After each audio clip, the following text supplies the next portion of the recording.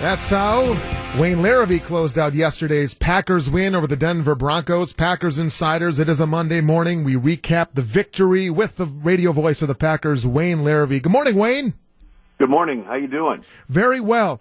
Okay, first question, and I have, if you don't mind me saying, I have invoked your policy as people have said, hey, what do you think of the Packers season so far? And I know you always remind us, look, you got to wait until you're at least 4 or 5 games in to know who anybody is in this league.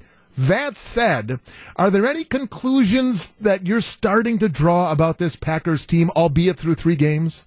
Yeah, they're pretty good as far as pressure defense goes. They're really good at that, and they're taking the ball away, and that's becoming what this defense is about. And I think that's really the lead story there. As the offense gradually puts things together, you see them each week adding one thing or another and getting one receiver on, Devontae Adams a week ago, and then this week was Marquez Valdez-Scantling. And, they continue to put pieces together on offense. But defensively, they've really done what a lot of us thought they had to do, is carry this team in the early season. Wayne, I'm always nervous when we start out so strong, with this great 3-0 start, that all of a sudden things are going to go south and everything will explode. Yeah, well, 2015 was like that. The Packers started 6-0, went to Denver, got shellacked by the Broncos on a Sunday night, and then lost 4 of their last 10 to make the playoffs with the 10 wins. So, the early season, again, but hey, let's be honest. Most people had the Packers through the first 5 weeks of the season. Most people around the league predicted the Packers would be about 2-3.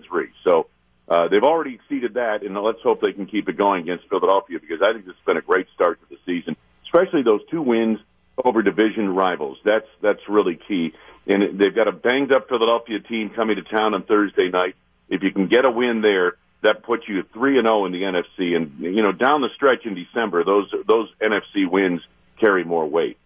Wayne, why do you think there's a feeling amongst the offensive side of the building, Aaron Rodgers, Matt LaFleur, Devontae Adams, that the offense isn't clicking the way that it should be? They're 3-0, but why do you think that feeling exists around the building? Well, because they've only played in spurts. They got 3 good drives against Minnesota, actually 2, and the other one was based on a turnover, but. They've played well in spurts. They've shown that they can move the football in this offense. I mean, if you want to know what the offense looks like, the first 2 drives of the Minnesota game, go back and look at those. That's what it looks like. But they haven't been able to sustain it, and quite frankly, they have not really been able to. They've made some adjustments. I thought this week where they adjusted a lot better in game than they did the previous week against Minnesota. Now, Minnesota's got a much better defense in Denver, but nonetheless. That's the thing I think that's next for the offense to sustain the momentum beyond the first 15 plays of the game, which are all scripted. Last thing for you, Wayne. What challenges does the quick turnaround this week present for the Packers? Well, they're not going to be on the practice field very much. It's mostly a mental type thing in preparation for this game, because they have to get their bodies ready for it on Thursday night. So that's the deal. But I've often felt this way. On a Thursday night game, the home team has a much greater advantage just from the standpoint of not having to travel, and that's a big part for the Packers. And hopefully they can take this banged-up Philadelphia team and get another win and head into a mini-bye before the road trip to Dallas. He is the voice of the Packers, Wayne Larrivee. Appreciate the time as always, Wayne, and we'll do it again Thursday morning, a game day morning preview of the matchup, okay? Sounds great, guys. Have a good one.